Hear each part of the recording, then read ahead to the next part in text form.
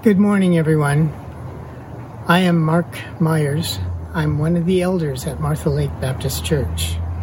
And I have the privilege this morning of reading God's Word from the Gospel of Mark, chapter 1, verse 29 through 38.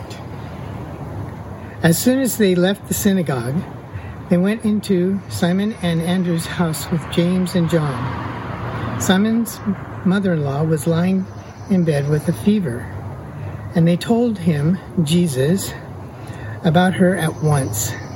So he went to her and took her by the hand, and he raised her up.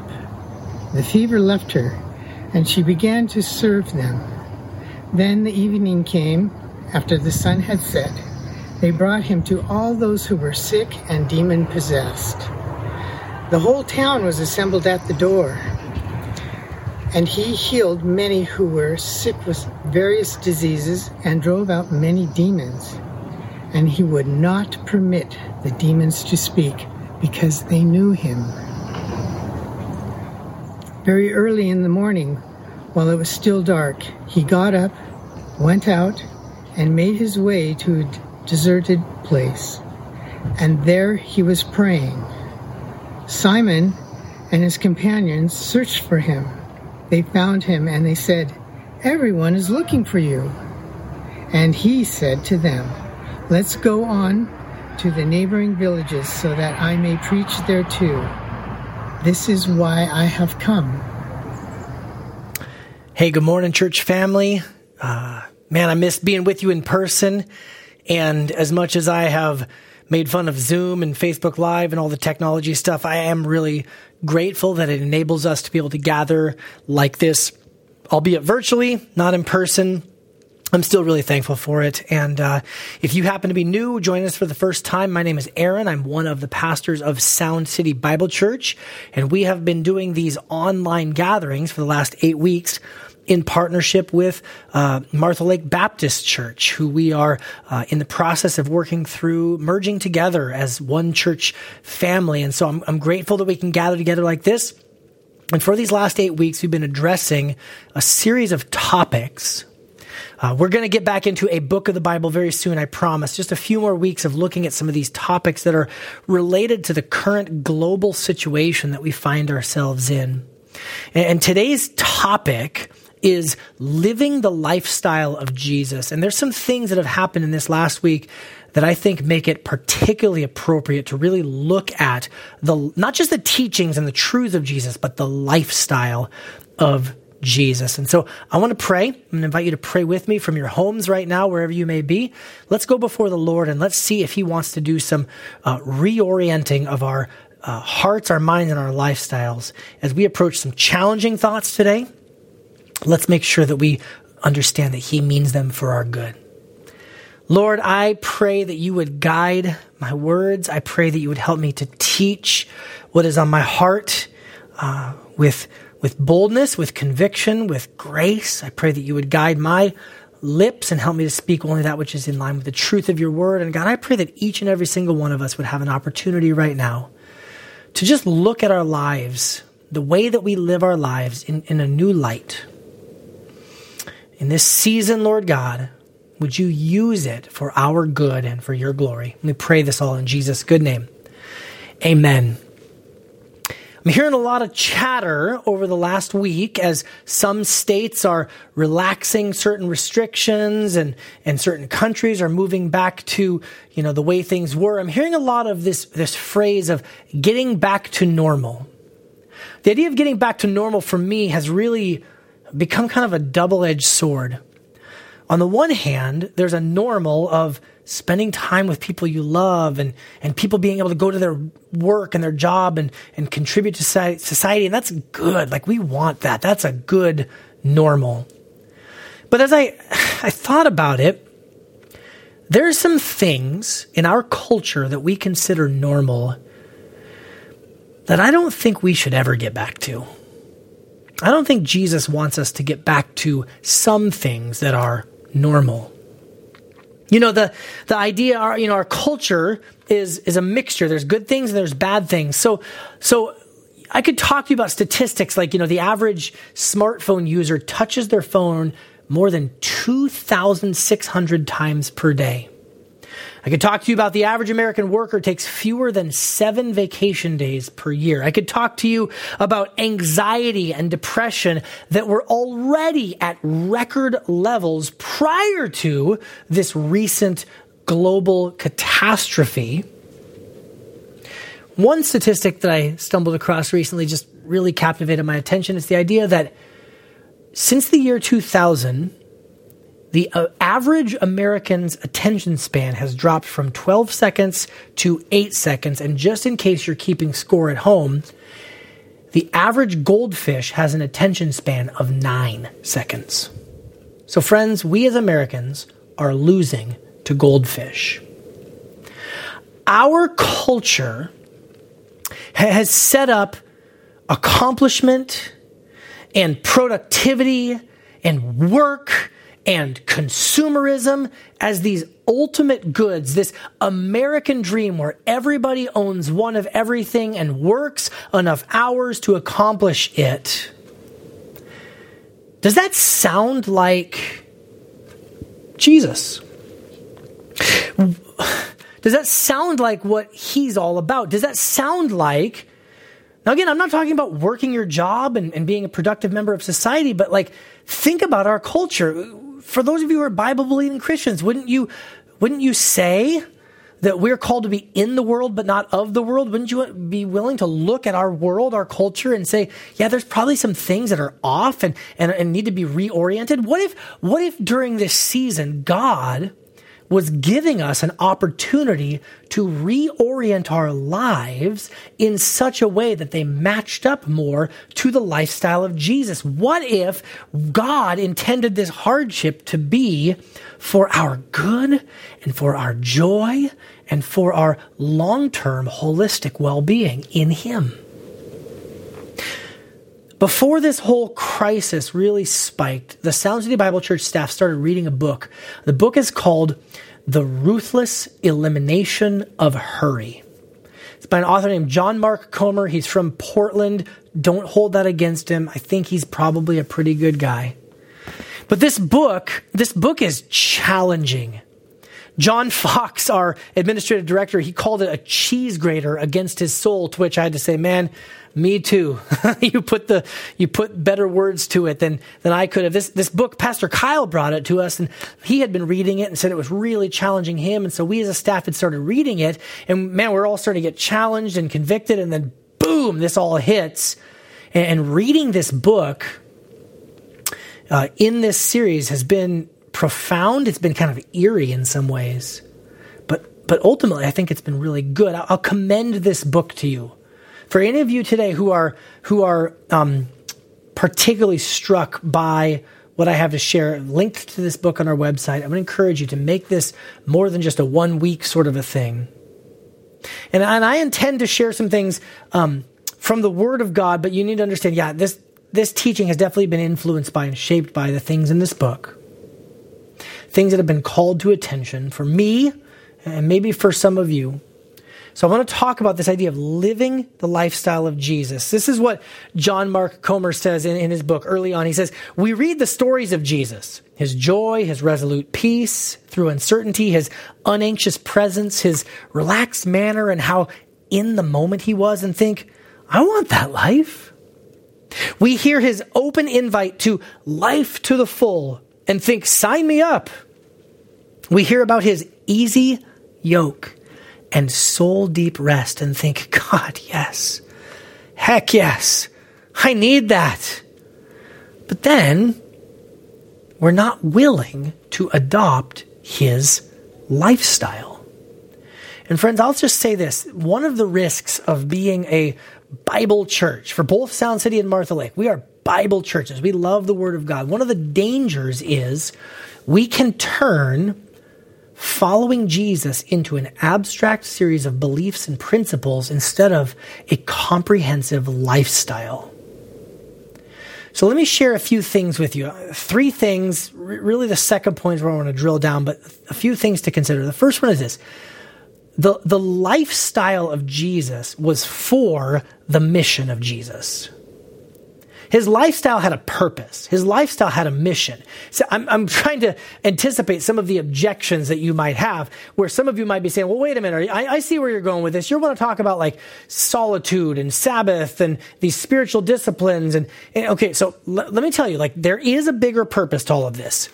In verse 35, Mark 1:35, it says, very early in the morning, while it was still dark, Jesus got up, he went out, and he made his way to a deserted place, and there he was praying. Now, this is one of those practices of solitude. I'm going to come back in a moment, but you need to see this. This is a regular part of Jesus' life. Simon and his companions searched for him, and when they found him, they said, bro, where you been? Everyone's been looking for you. And he said to them, okay, I've prayed. I've been with the Lord. I've been with the Father. Let's go to the neighboring villages so that I may preach there too. This is why I have come. So Jesus said that the reason why he came is to proclaim the kingdom of God. He came to proclaim the kingdom of God. And don't get the wrong picture. Do not get the picture that Jesus came and he lived this, kind of guru hippie lifestyle where he just drank tea all the time and sat around in the woods considering the birds and all that stuff. But wait a minute, he kind of did sometimes, didn't he? Like there's this amazing thing about Jesus where in, like the Sermon on the Mount, he says, consider the flowers and consider the birds. He's got this kind of like peaceful, tranquil side. And then other times he's saying, okay, let's go. If you go back in verses 29 through 34, like we heard in our scripture reading, it says the whole town was at his door, and they went to go to Simon Peter's house, and his mother-in-law was sick, and so he had to heal her, and just so he could get some downtime. And people are bringing the sick and the demon-possessed, and Jesus is going like he's on a mission. He's the Messiah of God. He's the King who has come to proclaim that the kingdom of God is here, and the only way that he could do any of that, very early in the morning, while it was still dark, he got up and he went out and made his way to a deserted place. See, the lifestyle of Jesus is for the mission of Jesus. Jesus came to proclaim the kingdom of God. And the kingdom of God is not just some beliefs that you ascribe to. It's a whole way of life. Think about this. The kingdoms of man have altered our way of life recently, have they not? Earlier today, I went to the grocery store, and in the grocery store, everyone was wearing a mask. Now, in previous months, if I went to the grocery store and someone's wearing a mask, you think, I think I need to get out of here. This place is probably going to get robbed. And yet everywhere I went, people had all sorts of masks, USA flags, camouflage, plain black, plain blue, dinosaurs, turtles, whatever, like just masks galore. The kingdom of man has altered the way in which we live our lives recently. Do you not think that the kingdom of God has come to alter your life? Do you not think that Jesus, by proclaiming the kingdom, by dying on the cross in his enthronement ceremony as the king, and by rising again as the victorious conquering king, do you not think that he intends to disrupt your life? Don't you think he wants to make some claims over your life? And by the way, this is a little sidebar. The kingdoms of this world are affecting our lives a lot lately, and I am just seeing a lot of complaining and griping about what the governors and the presidents of the world ought to be doing. And I'll just say three things. Number one, you would not want any of their jobs right now. Put yourself in their shoes. Number two, as Christians, we're called to pray for our leaders, not complain about our leaders. So if you haven't prayed more than you've complained, repent and make some changes. And then number three, have you lost sight of the fact that we have a king who is perfectly wise? He knows all the data. He knows all the circumstances. Our earthly kings don't have that. He's perfectly loving. He cares about people more than any governor or president or health organization leader does. He's perfectly loving, and he is perfectly in control. We can't say that about any human leader, but we can say that about our King Jesus. Let's just keep that in mind. End rant. Moving on. So Jesus the King comes to proclaim the kingdom of God. The kingdom of God is not just a series of truths to believe, but it affects our lifestyle. I'm going to highlight 4 things. Jesus wants us to follow his lifestyle. And there's many things I could say. I want to highlight 4 for you. The first one is this: Scripture. The lifestyle of Jesus is incomprehensible apart from the storyline of Scripture. If you go back to Mark 1, the first verse of Mark 1, the beginning of the gospel of Jesus Christ, the Son of God, as it is written in Isaiah the prophet in the Old Testament. And then, see, I'm sending my messenger ahead of you. He'll prepare your way, a voice of one crying out in the wilderness, prepare the way of the Lord, make his path straight. Look, I'm not here to exegete the actual passage in Isaiah right now. What I am trying to say is the life and ministry of Jesus does not make sense apart from the overall storyline of Scripture. And everything that Jesus did and everything that Jesus said showed that he believed that he was the culmination of the pages of the Hebrew Scriptures, what we would call the Old Testament. And as you turn the page into the New Testament, despite what some Bible teachers out there might try to tell you, you cannot understand what Jesus is all about without the Bible, without the Old Testament. And praise God that we have the apostolic writings. We've got the New Testament. We've got the Gospels to help us make sense of some things and to know how to live our lives in light of the death and the resurrection of the Messiah. But friends, the point is simply this: Jesus was soaked in, steeped in the storyline of the Bible. And I say storyline on purpose because, yes, the Bible has poems. And yes, the Bible has apocalyptic dreams and visions. And yes, the Bible has letters. And yes, the Bible has laws. But the majority of what the Bible is a story. It's a story of God's relationship with mankind in the world that he's created. And Jesus was so deeply immersed in this storyline. It's the storyline that drove his life. And let me just say this, friends. Some of us are getting immersed in more Netflix these days. Some of us are deeply immersed in the storylines of Amazon Prime and Hulu and YouTube TV. And while I don't think that it is wrong to watch movies or TV, I simply want to put before you, what are the storylines that shape your life? What is the story? Is it, for crying out loud, the storyline of the Marvel Cinematic Universe is more influential to people in our that we know, people that I know, than the grandest narrative, the grandest storyline that has ever happened in the history of the world. Friends, the lifestyle of Jesus only made sense in the storyline of the Bible, creation and the fall into sin and the storyline of Israel and Abraham's family and the Messiah coming and then the Holy Spirit coming and then the final consummation of the ages. Friends, does your life revolve around the storyline of the NFL draft? Does your life, are you oriented by Friends or Downton Abbey or Tiger King? Again, don't hear me say that it's a sin to watch a movie or to enjoy a TV show. I'm talking about what shapes you, what defines you, what orients your life. And for many people in our culture, it is entertainment and not Scripture. Friends, the lifestyle of Jesus does not make sense apart from an orientation around the storyline of God. Number 2, Scripture. Number 2 is solitude. Our verse. Very early in the morning, while it was still dark, he got up. He made his way to a deserted place, and there he was praying. Solitude is really hard to do.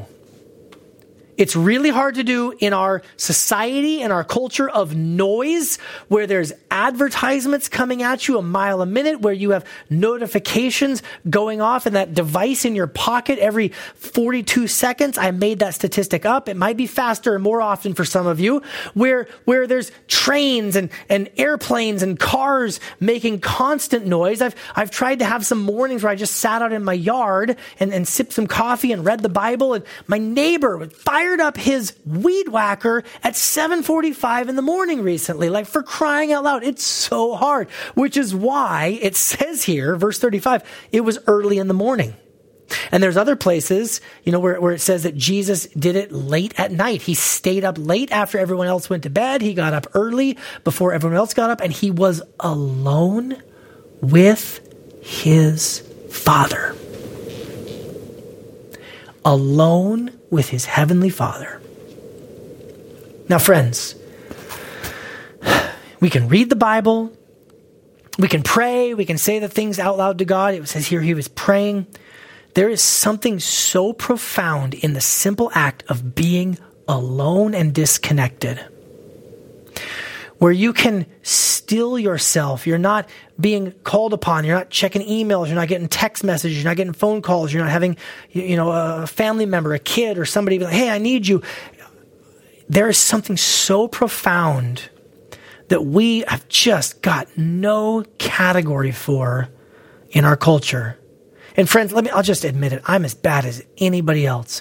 When I'm in my car and I'm by myself, I've got a podcast playing. When I'm going for a run, I'm by myself, I'm listening to music. There's things where it's like, I could be alone. I could be one-on-one with the Lord, but instead I'm filling it up with noise and content and news and podcasts and music and all that sort of stuff. And friends, what if Jesus simply was saying, hey, what if you just got alone with God? You stilled yourself before him. And even before you're like taking notes and journaling through the scripture, before you're bringing all your requests to him, what if you just sat really still for a minute in the dark and in the quiet, and you just took some deep breaths and you just meditated on just some aspect of God's culture? Don't think of meditate as a bad word. It's been co-opted by folks. The Bible talks about meditating on his law day and night. It's not emptying our minds. It's filling our minds with the truths about who God is. The lifestyle of Jesus regularly involved solitude,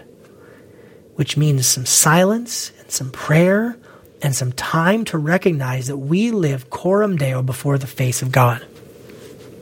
Number 3. I'm just gonna keep going. I know there's more that could be said about these. And if anything, man, the Sabbath, holy smokes. Number 3, the Sabbath.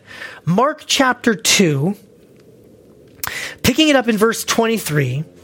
On the Sabbath, Jesus was going through the grain fields, and his disciples began to make their way, picking some heads of grain. And the Pharisees, these are the religious leaders of the day, they said, look, why are they doing what's not allowed on the Sabbath? And Jesus said, listen, have you not read about King David and those who were with him, and when they were in need and hungry, how he entered the house of God in the time of Abiathar the high priest and ate the bread of the presence, which is not lawful for anyone to eat except the priest. And he also gave some to his companions. What Jesus is saying is, listen, guys, you've forgotten the idea of what the Sabbath is for. It's supposed to be a blessing to people. And you've turned it into this strict set of rules that goes even beyond what the scripture teaches. And then he says these profound words, verse 27, the Sabbath was made for man, not man for the Sabbath. So then, he even goes one more. The Son of Man is Lord even of the Sabbath.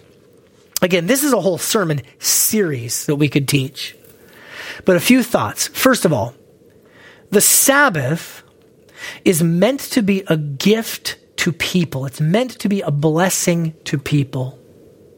It's meant to be a day of stopping from your regular work and resting, intentionally resting. And no, resting does not just mean binge watching an entire season of, whatever show you like. Resting, like intentionally resting and replenishing your soul, and then worshiping. It's like God oriented. It's all these 3 factors together. It's stop doing the regular stuff, do the things that are restful and worshipful.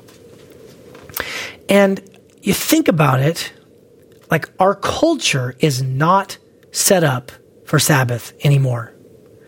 24 hours a day, 7 days a week, entertainment and purchasing are available to us. I could go anywhere I want at midnight tonight. Even in quarantine, I could find a bag of Funyuns if I wanted. I don't like Funyuns, but if I wanted them, I could find them.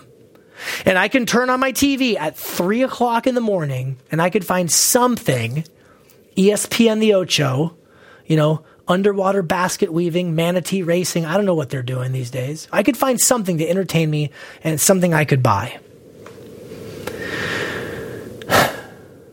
Yes, I understand that, particularly for those of us who are Gentiles, we're not under the same covenantal obligations as Jewish people. We don't have to adhere to a strict Friday night to Saturday night Sabbath. I get all of that. But man, it's like in the 10 Commandments. This made the top 10 list of like commands that God said would be for our good and for human flourishing, to take a day. And when I say a day, I mean like a day, like a 24-hour period where we cease from our regular labors, we rest and we worship God. And yet, some of us find it impossible to stop and to turn it off.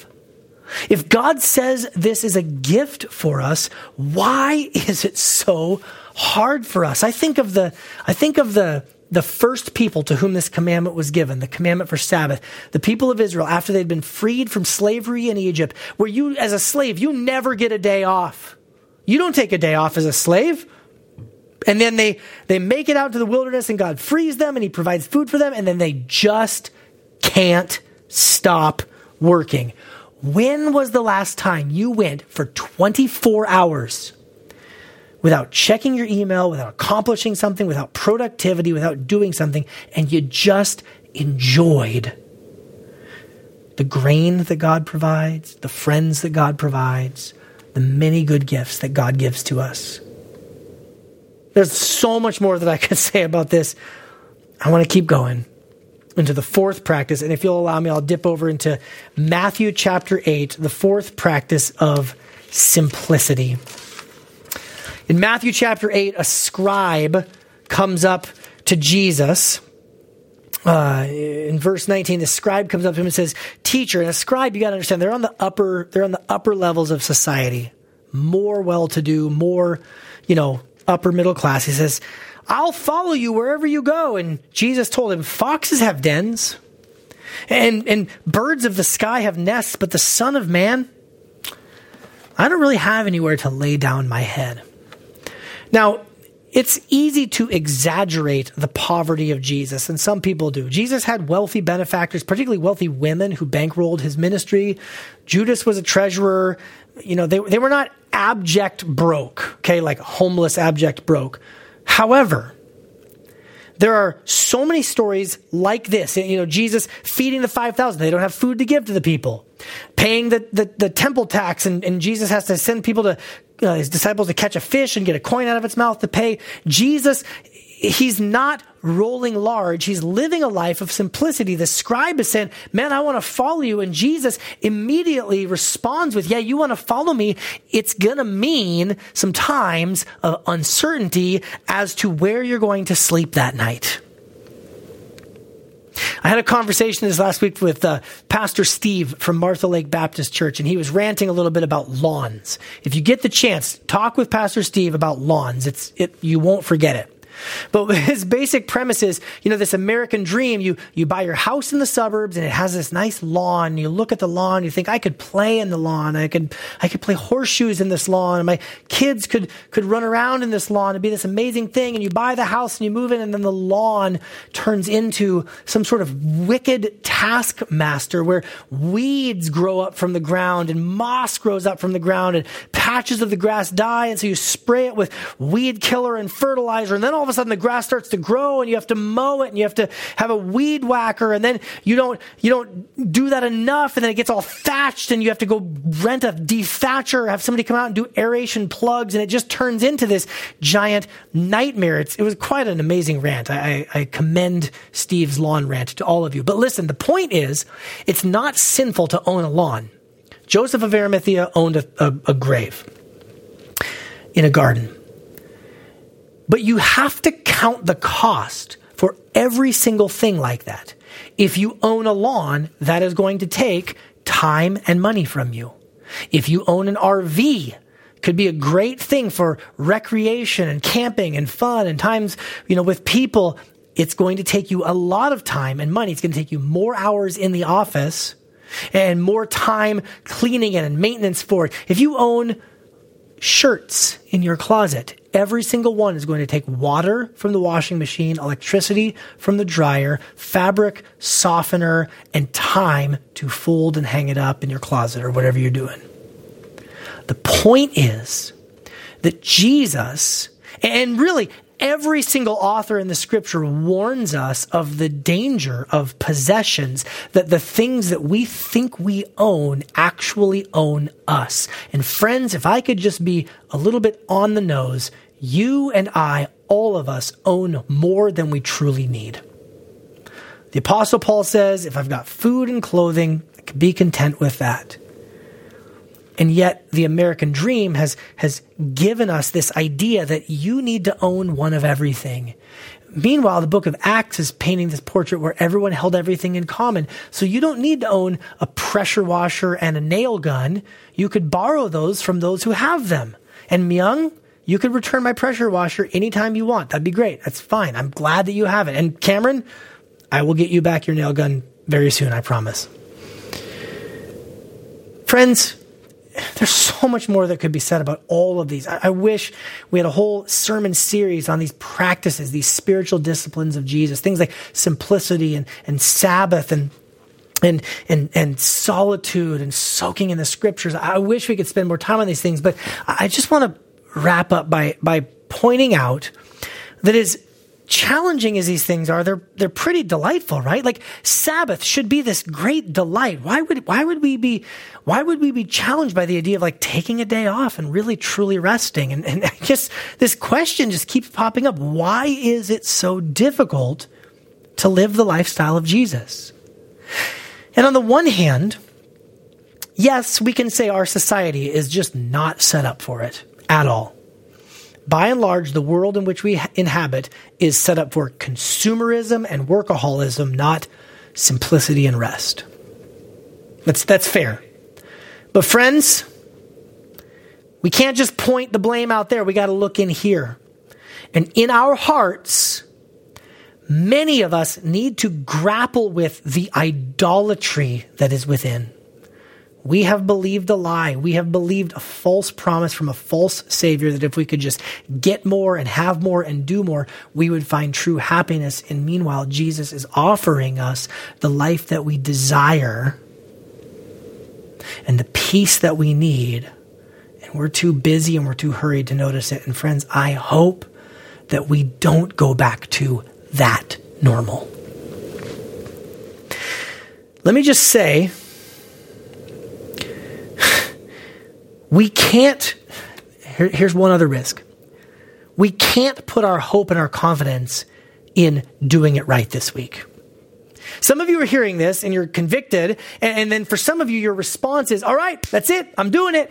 I'm purging the closet. I'm going all Marie Kondo on everything. If it doesn't give me joy, I'm giving it to the homeless, and I'm going to cancel all my appointments, and I'm canceling my Hulu subscription. I'm getting rid of all of it. Good. Maybe for some of you, yes, follow the spirit of that. But don't let your confidence be in yourself. Your confidence can't be in yourself because you've already, up to this point, failed to live the lifestyle of Jesus. Only Jesus did it perfectly. Only Jesus truly lived the lifestyle of Jesus. And even if you could do it perfectly from this day out, which I greatly suspect, you already have failed and you need forgiveness, which is why the cross is so amazing, because Jesus died and paid the penalty for our sinful addiction to consumerism and busyness. And then he rose again to give us new life and to give us the Holy Spirit who can help us day to day learn how to live a little bit more like him. Friends, our hope is in the gospel. Our hope is not in our ability to just live all the spiritual disciplines out perfectly. And by the way, these spiritual disciplines, they're a means, not an end. They're what we do to get to the end, the goal, the end is relationship with God. The goal is not to nail the spiritual disciplines and just got it all figured out. The goal is to walk in close relationship with God. And friends, it's hard. It's hard, but it's worth it. John Mark Comer says, so often we're not willing to adopt his lifestyle, but in Jesus' case, it's worth the cost. In fact, you get back far more than you give up. Yes, there's a cross. There's a death. But it's followed by an empty tomb, a new portal to life. Because in the way of Jesus, death is always followed by a resurrection. And so friends, I urge you to count the cost and to let Jesus disrupt your lifestyle. And as you seek to get, quote, back to normal, what kind of normal are you trying to get back to? It's hard, but it's worth it. It's worth it for your own sense of inner well-being. Jesus said, take my yoke upon you, and you'll find rest for your soul, your innermost person. It's worth it for your relationships. In his book, John Mark Comer has this little line. It says, hurry is incompatible with love. Parents, you know this. Married couples, you know this. Deep, close friends, you know this. That you can't be all hurried and scrambled and frantic and really, truly love somebody. So to live the lifestyle of Jesus is beneficial for ourselves. It's beneficial for our relationships. And it's beneficial for mission. If what I'm saying is true, we have a whole world that is just dying in addiction to busyness and hurry and anxiety and worry and stuff. If we really want to be in the world but not of the world, we're going to need to live our lives in a way that is different than the world. And Jesus invites us into that. Jesus forgives us when we fail, and Jesus empowers us to take steps tomorrow to walk more closely with him in his lifestyle. And as we head towards celebrating the table, the Lord's table now in this season, I want to pray for us. I want to give you an opportunity to really do some business with Jesus about where he wants you to make adjustments in your life. God, right now, I pray that you would convict us where we need to be convicted. And God, I pray that conviction would not be we wouldn't allow the condemnation of the enemy to come in. We would see your conviction as leading us to repentance and leading us to new life and hope and joy in Christ. So help us now to reflect, to ponder, and to pursue you, and to see where you want to reorient our lives so that the new normal wouldn't be the normal as culture defines it, but normal as Lord Jesus, you define it. We pray these things in your name. Amen. Good morning, church. I'm Pastor Jason. It's time now for us to transition to our communion time. We've been talking this morning about the importance of shaping our habits and our daily routines to help us focus on Jesus and grow in our walk with him. And you know, the church has been given the gift of the Lord's table to help us collectively focus on Jesus' sacrifice and to express our faith in him. We set apart time in our worship, and we focus our hearts and our minds on Jesus and his sacrifice on our behalf. And this celebration, yes, it uses words, but it also uses tactile symbols. As we ingest the bread, we remember the body of Jesus broken for our sins. As we drink of the fruit of the vine, we remember the blood of Jesus, which was spilled to wash away our sins. Let's read now from 1 Corinthians chapter 11. The Lord Jesus, on the night when he was betrayed, took bread, and when he had given thanks, he broke it and said, "This is my body which is for you. Do this in remembrance of me." In the same way also he took the cup after supper, saying, "This cup is the new covenant in my blood. Do this as often as you drink it in remembrance of me. For as often as you eat the bread and drink the cup, you proclaim the Lord's death until he comes. Whoever therefore eats the bread or drinks the cup of the Lord in an unworthy manner will be guilty concerning the body and blood of the Lord. Let a person examine himself then, and so eat the bread and drink of the cup." In just a moment, the music will play, and we'll have time to examine our hearts. And in those moments of reflection, we're asking ourselves, am I believing in Jesus as my Savior? Am I trusting that His sacrifice was effective in completely covering my sins? Am I living in faith and thus made right with God by His grace? Do I recognize Jesus' body broken for me? And do I recognize Jesus' blood shed for me? Once you've taken time to reflect, and then eat of the bread and drink of the cup, and then join back together with us as we sing God's praises. Let's pray. Our Heavenly Father, God, we thank you for Jesus, our sacrifice, our Savior. We thank you that He went to the cross where His body was broken, bearing our sins and the punishment that we were due, shedding His blood and with it His life, dying in our place. And Lord, in this moment, we recognize this bread representing Jesus' body, and this fruit of the vine representing Jesus' blood on our behalf. And we give you praise and thanks, and we express our faith until the day you send Christ to return for us. In His name we pray. Amen.